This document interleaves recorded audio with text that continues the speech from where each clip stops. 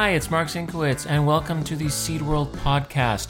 The National Association of Plant Breeders annual meeting has gone virtual this year, so I am interviewing this year's Borlaug Scholars in the virtual world. The NAPB Borlaug Scholars Program strengthens the plant breeding profession by helping support attendance of future leaders at the NAPB annual meeting. For this podcast episode, we take a journey into the world of sorghum and talk with Ammani Kyanam, a PhD student at Texas A&M University. She has a bachelor's degree in agricultural sciences and a Master of Science degree in plant breeding. She's currently working on QTL mapping for sugarcane aphid tolerance in sorghum, and she's evaluating a chemical that I couldn't quite pronounce, and so I wanted to talk to her about it and find out why it is so important. So it's a very long name. It has 25 alphabet in it, so it's almost as long as the total alphabet. So it's a chemical, and it's pronounced as Trifluoromethanesulfonamide. I tend to break it down. And in the lab and most of my research, I refer to it as TFMSA. It's the first letters of trifluoromethane and sulfonamide. Or we just call it a gametocide, a male gametocide.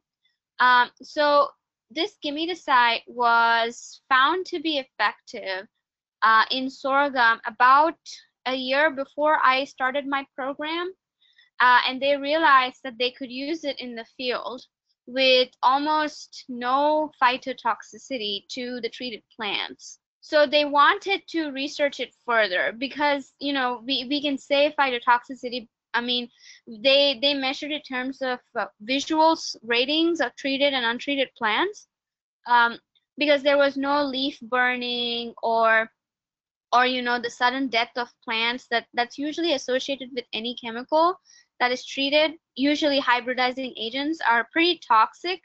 That's how they render a plant sterile. And because of that, they have high fitness costs in a breeding program. But this chemical was very unique in the sense that at the small doses that it was effective, it caused almost no phytotoxicity. So from there, we wanted to see if this was actually true and see how it could be used in a functional breeding program. So that's how my research originated. The chemical was actually discovered by someone else, Dan Lusert at Pioneer, and he actually researched it on corn in 2004. And in 2018, if I might say, it was rediscovered by our lab and found to be applicable in sorghum.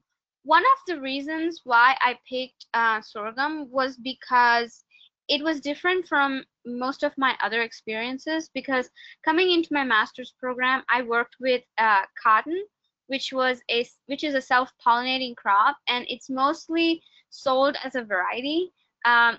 Whereas sorghum was different in the sense that it's commercially sold as a hybrid in most of the United States.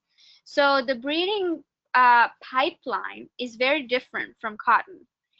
So that's what actually intrigued me, and I made the career shift to coming into sorghum. And also, securing research funding was also one of the reasons why I ended up picking sorghum. But when I was looking for positions, my key was to diversify my experience and learn things that I didn't already know.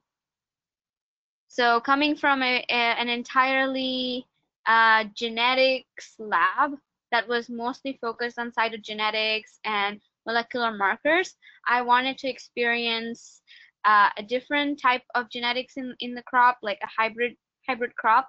So and because we're a public breeding program, we are mostly involved in line development that we usually license to companies that use these lines to create novel hybrids.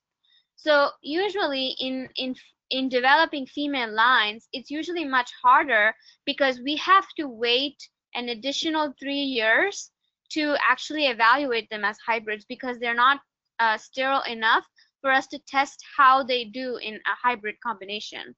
So with an available gametoside, like if my work, which I hope will be published soon in September, we can evaluate newly developed lines, and we can decide, okay, if this line is going to produce high performing hybrids or not.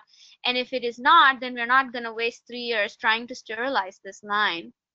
So it's a good seed parent. Being the Borlaug scholar specifically, how will this help to advance your career and your research? So I really think the additional mentorship that I will get from a dedicated mentor that they're going to assign to be very beneficial for my future. In terms of I'm hoping to be graduating within a year, and I come from a non-academic background. Like I am literally the first person in my family to actually go to graduate school up to the PhD level. So I really don't have anyone that I know personally other than the friends that I have made through graduate school and the professors that I have worked for that can help me give me career advice. And I see this mentorship program as a great opportunity where someone is actually committed to try and help me, because the community is small here and everyone wants to help, but everyone is also busy. So it's hard to have a sit down with one person, especially in this kind of situation where we are limited to staying at home or at your office, and we're not even going to actual meetings. So I think I see this as a great opportunity because, I never thought that there would be a pandemic in my last year and that I'll have an opportunity to network at all the meetings that I hope to attend. But now I'm still attending, but attending in a distance. So it is a slight disadvantage, and having a mentor that is committed to help you, help show you what avenues you have in front of you, will be very helpful to me to make the right decision for me.